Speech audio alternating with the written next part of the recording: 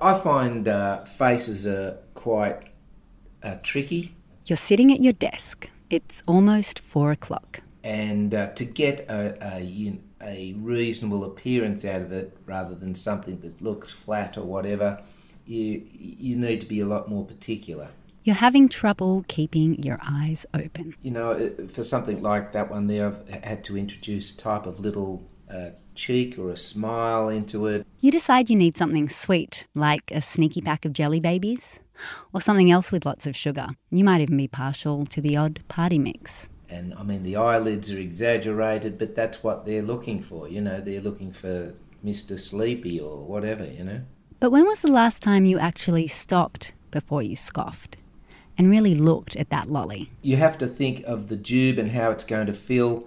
That's going to be a little bit thin on the foot end there, and so you would be trying to avoid that, even though the customer possibly doesn't realise it. I do. You're listening to History Lab, a podcast exploring the gaps between us and the past. I'm Tamson Pietsch, and in this episode of History Lab... Hey, Tamson. Sorry to interrupt, but I just want to show you something. What is it? Just take a look at this little guy. Oh. Now, what I want you to do is describe it. Okay, well, it's a green jelly person, which has a quite pointed sort of set of legs. He's kind of clutching a very fat belly, and I can see he's got an innie as a belly button and a really sort of cheeky kind of smile. I don't know why I call him a him, but he does have a tuft of hair at the top and no sort of side follicles really at all. Pretty impressive, right? And since I met the man who made it, I don't think I'll ever look at a gummy lolly in the same way again. It's kind of like my eyes have been opened. I now see the godlike creators, not just of jelly babies like this little guy, but of the entire family of confectionery shapes. That is our producer, Olivia Rosenman, and this is History Lab. Today, you'll start to see the world around you in a new way too. We're going to go searching for the unique original forms of which all our mass-produced stuff, everything we consume, is really just a shadow. And we'll learn why, even though we've never consumed more. The men behind it all, the patternmakers, why they're becoming a thing of the past. Can we get back to the jelly baby? Because I want to tell you about the guy who made it. Paul Kay. He's a second-generation pattern maker. Pattern as in, you know, people who invent stuff? No, pattern. Pattern. But not a pattern like you'd use to knit or sew a piece of clothing. That's a different kind of pattern. It's a model made at the very beginning of a production process. A model that creates a mould that is used over and over again to make so much of the stuff that's around us. So the maker makes the model, makes the mould, makes the stuff. That's right. And Tamson, if I hadn't stopped you from scoffing that jelly baby, do you think you would have noticed that perfectly placed tuft of hair or that cheeky grin? Probably not. When was the last time you ate a jelly snake? Yesterday. Did you notice those intricate epidermal scales? No, I was much more focused on the sugar hit. That's right. But the truth is that even though most people probably don't notice them, each one of those elaborate details is there because someone like Paul Kay has painstakingly carved each one by hand. This machine runs relatively quietly. Okay. Right now, I'm back in Paul Kay's workshop. He's showing me his tools and materials. I'll produce my shape in a polyurethane plastic, or it could be carved in a car bog, literally. A what? Well, it's what you'd repair a car with. Okay. Or fill up a hole or something in your house. Oh, like that kind of... We just call it bog. It's called bog, okay. I pretended I got it there, Tamson, but the truth is I had to Google that later. Bog is basically a solid plastic that's quite soft, so it's really easy to carve. I mean, maybe I've seen that at Bunnings. Right. And all this industrial work, it's actually happening in the basement of Paul's family home. So while me and Paul are downstairs in the workshop, His daughter's upstairs watching an action movie in the living room, surrounded by furniture and cabinetry and beautiful sculptures made by Paul in his spare time. But downstairs, Paul has a library of patterns, the original shapes of gummies and jubes and marshmallows and chocolates from all over the world. It's an archive of the originals, and every jelly baby or gummy lolly I've ever eaten is really just a copy of one of the true forms here. I would have seen every aspect of confectionery subjects, every aspect. This is a more recent set for Korea. Using specialised tools and 50 years of experience, Paul carves exquisite detail into miniature fruits, starfish, penguins, policemen, boats, airplanes. That is for the Ukraine. So that was some sort of transport assortment. But Paul's not deluded. He's well aware that most people are more interested in the sugar than the shape. I'm sure they would look at that and go, have a look at this sort of thing. Then, after you've looked at it 2 or 3 times and it's just making jokes about I'm eating him or I'm eating her or I've just eaten a radio or,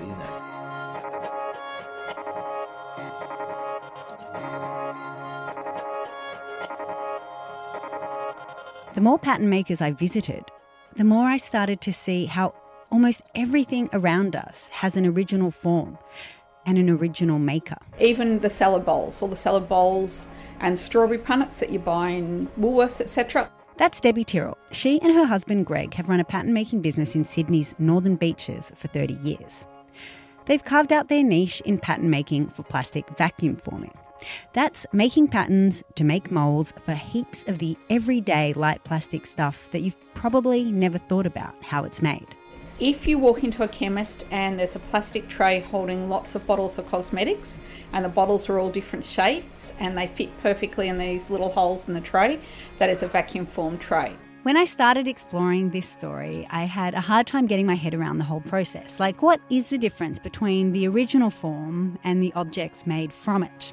So I went to visit a bunch of pattern makers to see what it all looked like. I met the pattern maker who crafted the blades of the Sydney Harbour Tunnel exhaust fan. And then I met another guy who shaped the handle on the side of the seats in Melbourne's metro trains. And then I went to a foundry where I saw molten metal being poured into moulds for petrol tanker hose fittings. Petrol tanker hose fittings? My brain is blowing. And then? I met the pattern maker who made the side panels for the Hilux when he was working at the Toyota factory in South Africa in the 90s. So basically everything but the kitchen sink. Actually, one pattern maker showed me a picture for a pattern that looked a lot like the sink in my kitchen. What did they look like? Well, that's the thing. I didn't really get to see them. What? They don't exist? Pattern makers rarely keep the patterns. Paul Kay with his jelly babies, he's the exception. Usually a pattern maker hands the pattern over to the production line. And when that thing stops being made, the pattern's just chucked out. Or sometimes it's even burnt. What? It's burnt? That's like destroying an archive. That's sacrilege. Well, the funny thing is, it didn't matter. Because speaking to the pattern makers opened my eyes to something bigger. All the mass-produced things in our lives, they're like shadows of a world of originals. And each one of those originals is exactly the opposite of the anonymous objects that we imagine on a factory production line. It's got a personal story. It comes from a world that's all but invisible. And it's also a world that's about to disappear.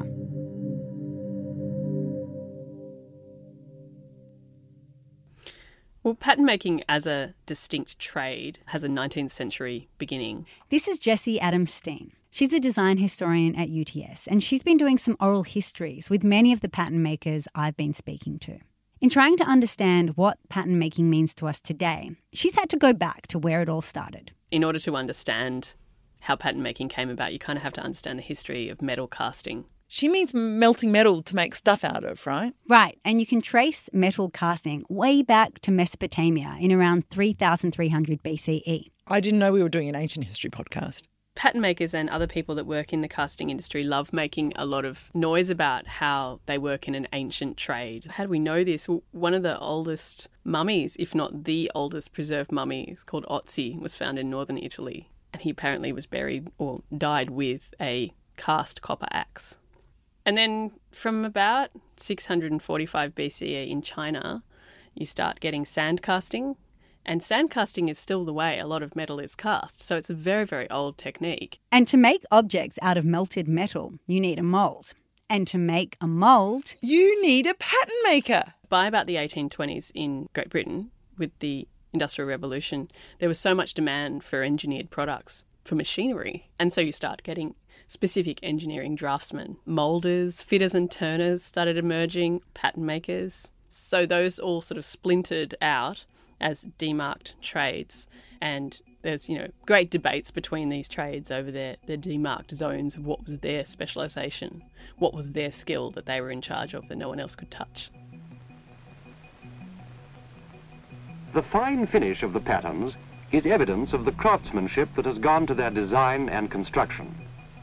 Whether they are intended for the hand moulder or for quantity production, the patterns have been designed to give first-class results with the greatest economy of labour in the foundry.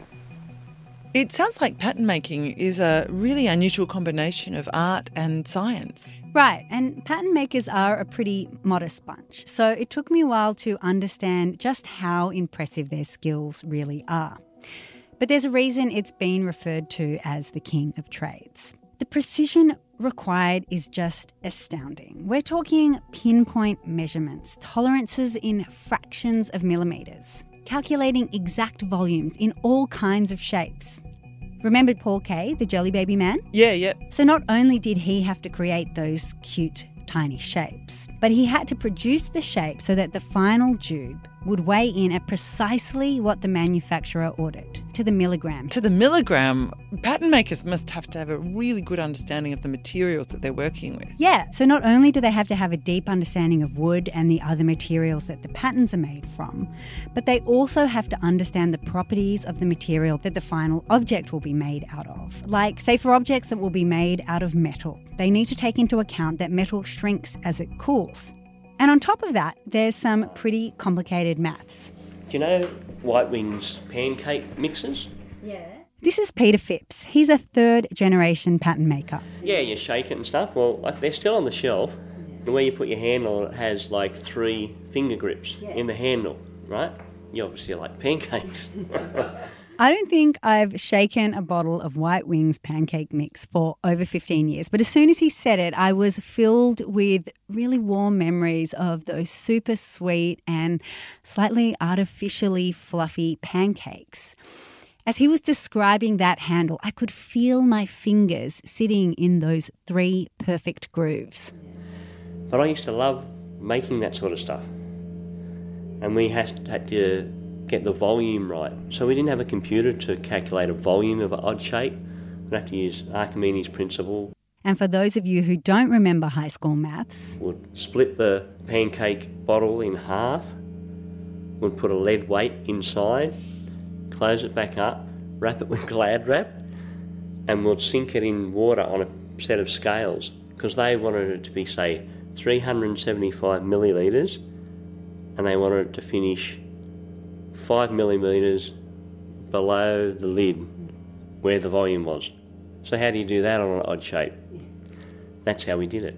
I mean, that's insane. and that is what drew Jessie to pattern makers in the first place. The way they talked about making things was so interesting because they had this love of physical objects, this love of form, materiality, this very deep knowledge that, you know, I think in many ways transcended the kind of knowledge I'd come across from designers. And I thought, shit, they really know about the physical world in a way that designers hope to, but perhaps don't always achieve.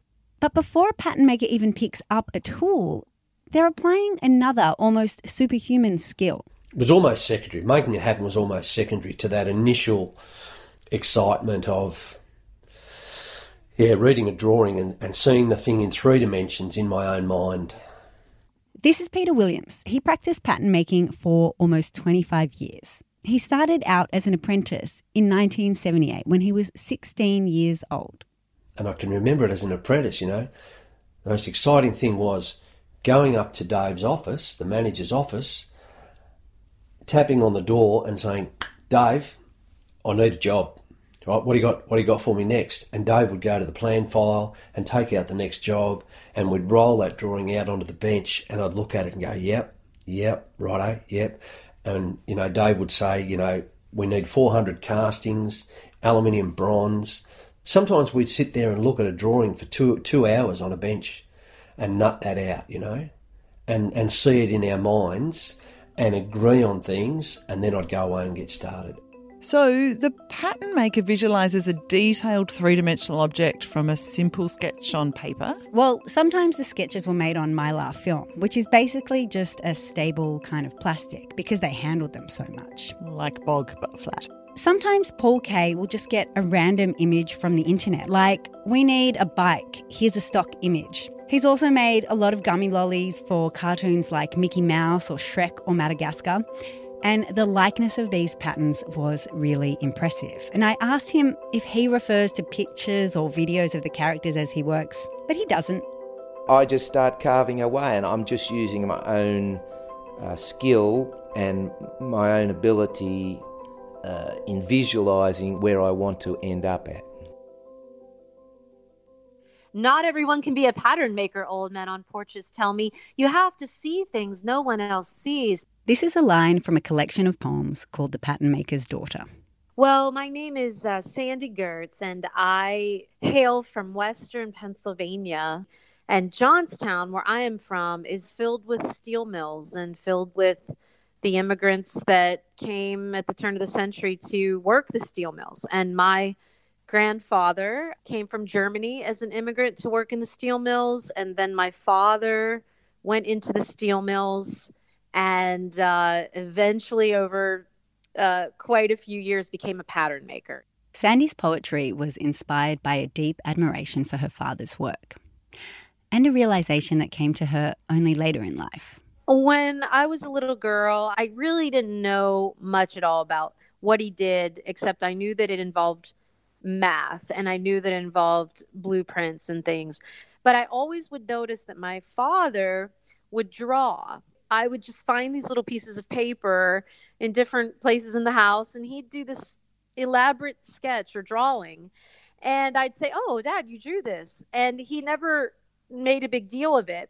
I guess I grew to call him a closet artist. I remember walking down the street in my hometown. I told some old men on a porch one day that my dad was a pattern maker, and they said, "Oh," and they just stopped and they said, "Well, not everyone can be a pattern maker." And they said, "You have to see things no one else sees." That's something Jessie's noticed too. They all have creative practices on the side, whether they make sculpture, a lot of them make sculpture, whether they make furniture, whether they make toys for the kids. But what they're doing isn't necessarily in the realm of what the art world would consider art. So there are those sorts of weird, interesting class tensions going on there. So I didn't really have this space when we built the house. Mm-hmm. It was just dirt under there and brick walls and the ceiling there. I didn't actually have a floor. I'm back with Paul K, standing at the entrance to the place his jelly babies are born. So I had to really get going and move, let's say, 50 years of accumulation from inside a factory. So why has Paul squished 2 generations of pattern making into the basement of his house?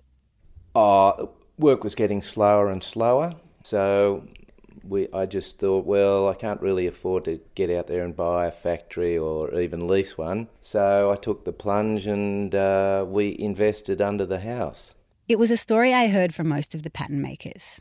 Peter and Bruce Phipps said the same thing. The factory building bought by Peter's grandfather is about the size of a basketball court.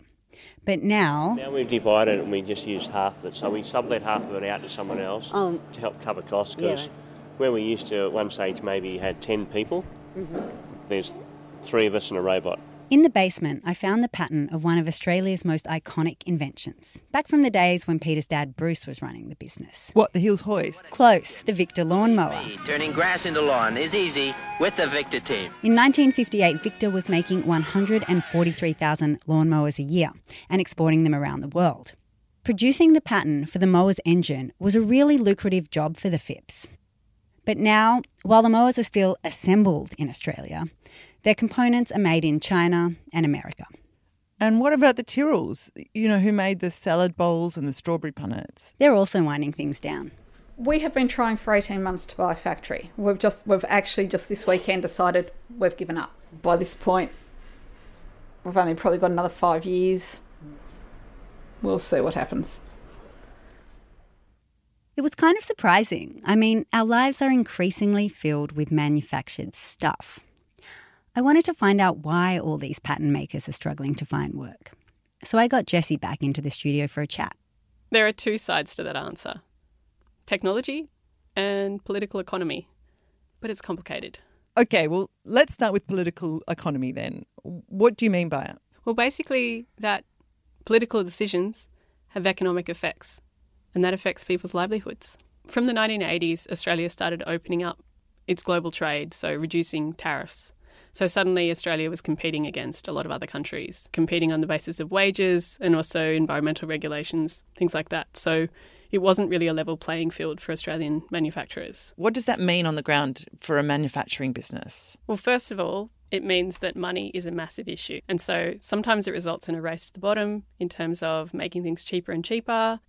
You just can't tell. It's all about cost in manufacturing. If someone can do something cheaper, which is acceptable, that's what they're going to go for. So much of manufacturing is cost-driven. So many of the discussions are just about how much is it going to cost to get it made, how much is it going to cost to get a prototype.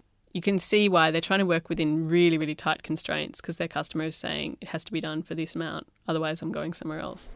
Our cosmetic trays, for instance, before they went overseas, you had to be able to shake it without the bottle rattling, or if there was a mark on the forming, etc., it was a reject.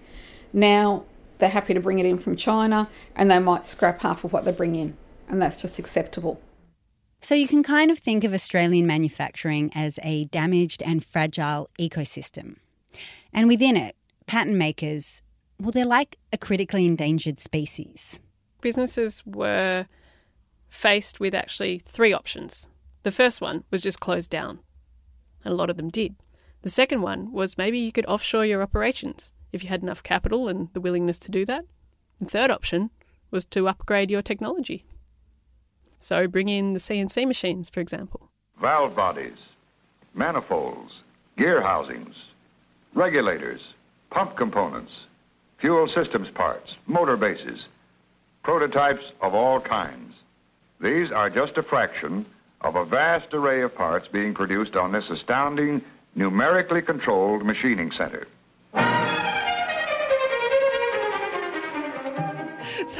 So what exactly was or is a numerically controlled machining centre?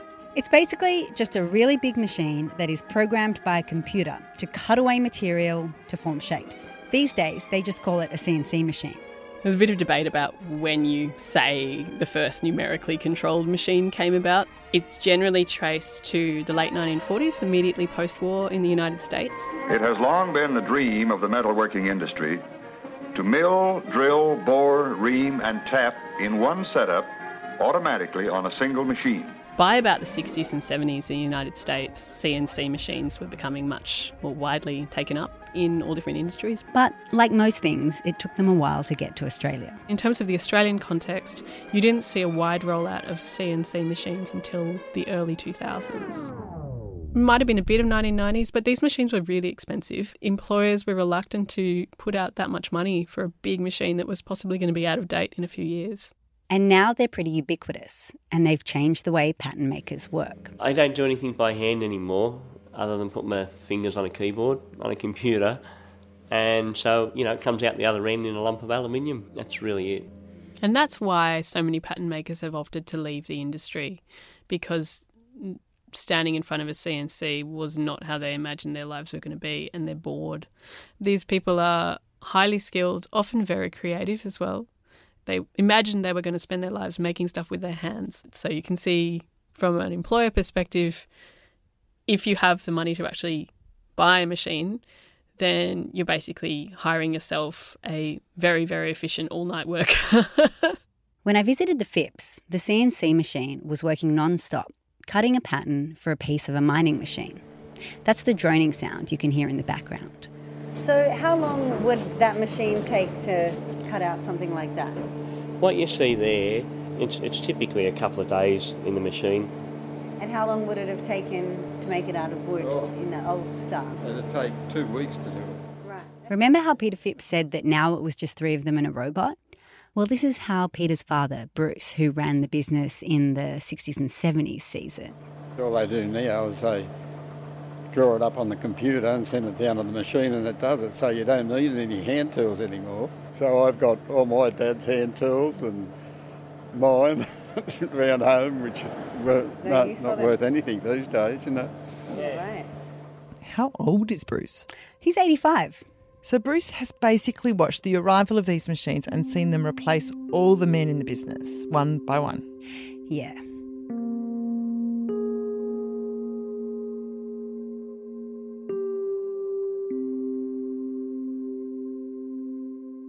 So let me get my head around this.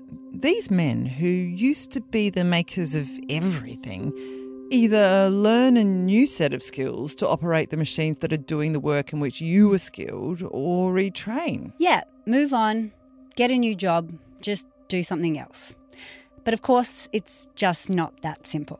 And you're also right that they're mostly men. If I'm a pattern maker and I'm not making patterns, then what am I? And that hit me like a train. It hit me like a freight train. If I'm a pattern maker and I'm not making patterns, then what am I? And it was a really sobering thought. And that was when I thought, well, you're going to have to be something else, because pattern making is not going to be around. Get used to it. So what are you going to do? And I didn't have an answer. I did not have an immediate answer for that. For most of the guys I spoke to, I got the feeling that a significant part of their identity as a pattern maker was formed in their apprenticeship and their education at a technical college, or TAFE. There used to be pattern making courses in every state in Australia, and now there's only one left in Brisbane. And last year it had 7 apprentices enrolled. The challenge for us at that time, all of us fellas on the shop floor, was which way are you going to go individually? How are you going to feed yourself? How are you going to stay in work? But I do think there are issues of masculinity there too, that our society structures itself in such a way that men feel that they have to have a occupationally based definition of themselves. Yeah, that expectation's crap. But removing it's also going to come with a bunch of difficulties. If you look at, say, the United States and the kind of political anger that ultimately resulted in the election of Trump, you actually think, well, we really do have to understand these concerns and do a better job at dealing with it, rather than just dismissing these people as kind of part of the past and therefore, well, we've moved on. So understanding that anger and that disappointment has political ramifications made me go, okay, I do need to understand these people.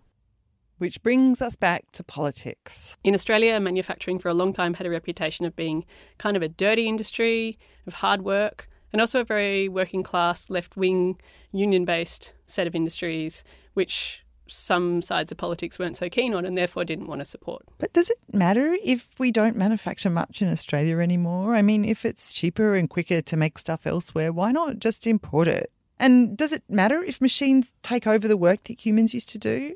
I mean, aren't they more precise and more efficient? They certainly don't need sick leave. It is a fallacy that the decline of manufacturing is this inevitable fact that happens without our involvement. The decline of manufacturing is the result of policy and political manoeuvring. I'm not heavy into politics, but I feel like both the 2 main parties, they gave up on us. They leave it open for everything to come in from overseas. And okay, as a consumer, I can go and buy all these cheap things on the shelf. I don't want to fall back on knee-jerk, old nationalistic claims for kind of a nostalgic manufacturing past. I'm not suggesting that we should go back to the way things were, which were not necessarily very environmentally clean or particularly equitable in their employment of women, for example. But I do think there's great value in being a country that still is able to make things. One of the first reasons for that is simply just sustainability and resource use. It makes sense to value add to your resources rather than just being the world's mining pit. Makes a lot of sense for innovation and research and development. Manufacturing is one of the biggest contributors to research and development. I feel like we've all got to just push bits of paper around in a circle, and that's going to keep us afloat. I feel like you need all the different sectors of society to work. You need the farmers, you need the manufacturers, you need the insurance companies, you need the paper pushers, you need all of us to be doing things. And if you want to think about this in the context of the future of work, there are excellent kinds of jobs that can be created in manufacturing. Fantastic skilled jobs, not Uber driving, maybe something like engineering pattern making. I don't see that I'm ever going to be able to teach anybody else to become a pattern maker, because there's not going to be any point in that. You might have been talking to some of the last pattern makers in Australia. Yeah, that could be true. And I've been trying to understand what we'll lose when they're all gone.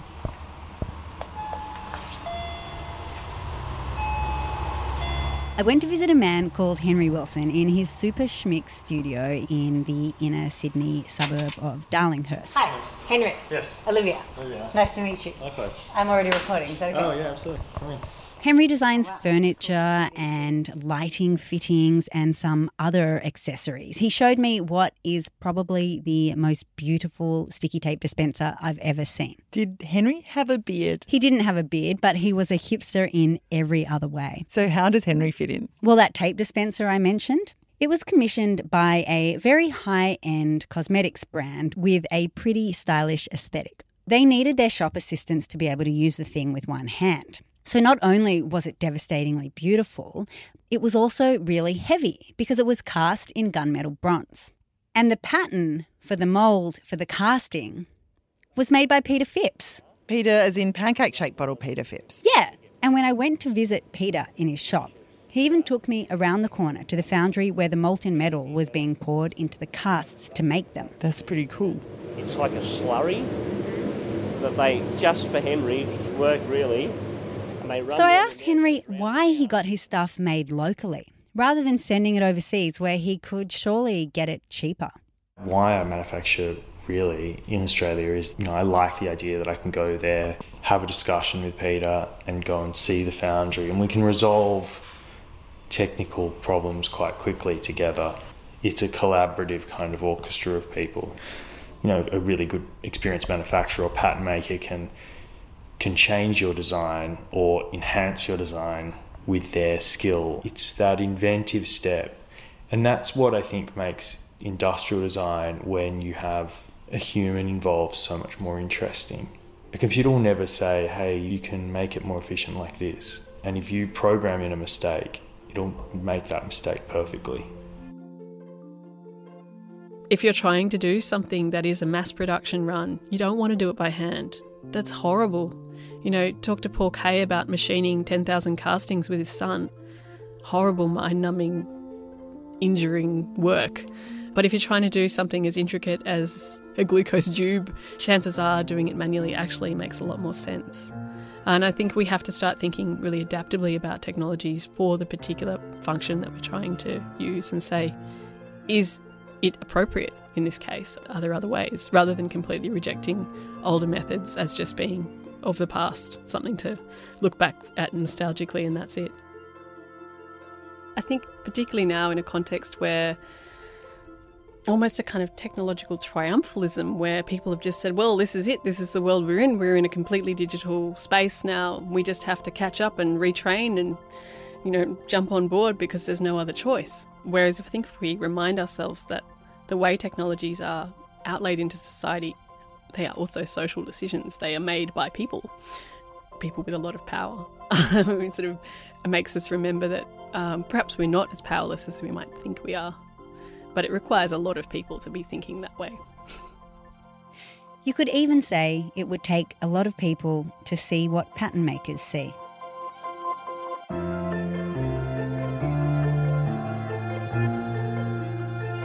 This is History Lab and I'm Tamson Pietsch. This episode was produced by the wonderful Olivia Rosenman. Thanks to our collaborating historian Jessie Adams Stein and to the UTS Chancellor's Postdoctoral Fellowship Scheme. Tom Allinson was the executive producer and Ryan Pemberton did the sound design. Thank you to the National Library of Australia for use of their oral history collections. And thanks to Ellen Leabeater and Lauren Carroll Harris for the wisdom of your ears. And special thanks to all the pattern makers, to Paul, Debbie, Peter, Bruce, Sandy, the other Peter and Henry. You were really generous with your time. And there was a bunch of stuff that didn't make it into this episode. Thank you to Levi the blacksmith, to Cockatoo Island for hosting us, to Sarah Fay and Scarlett from Michigan Technological University. Your ideas found their way into the backstory. History Lab is an original series created by the Australian Centre for Public History at UTS in conjunction with 2SER 107.3. If you're a historian with a great idea for an episode, send us a pitch by heading to historylab.net. History Lab is made in the studios of 2SER that sit on the lands of the Gadigal people. We pay respects to their elders past, present and emerging. They've been telling stories here on this place since time immemorial.